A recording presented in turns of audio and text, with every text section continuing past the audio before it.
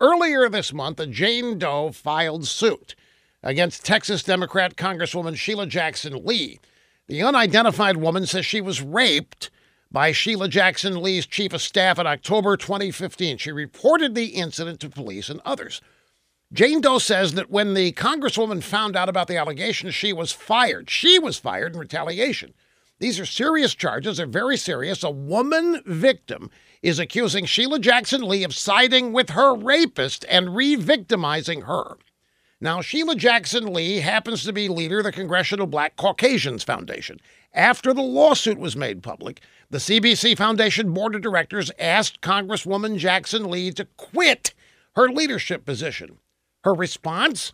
She told the Congressional Black Caucasians Board to get lost. She's not going anywhere. Screw them and anybody else who wants to hold her to account. And let that be a lesson to all of you. This is how elite Democrats respond to all this Me Too business. They couldn't care less. And if any of them did it, it may as well have not even ever happened.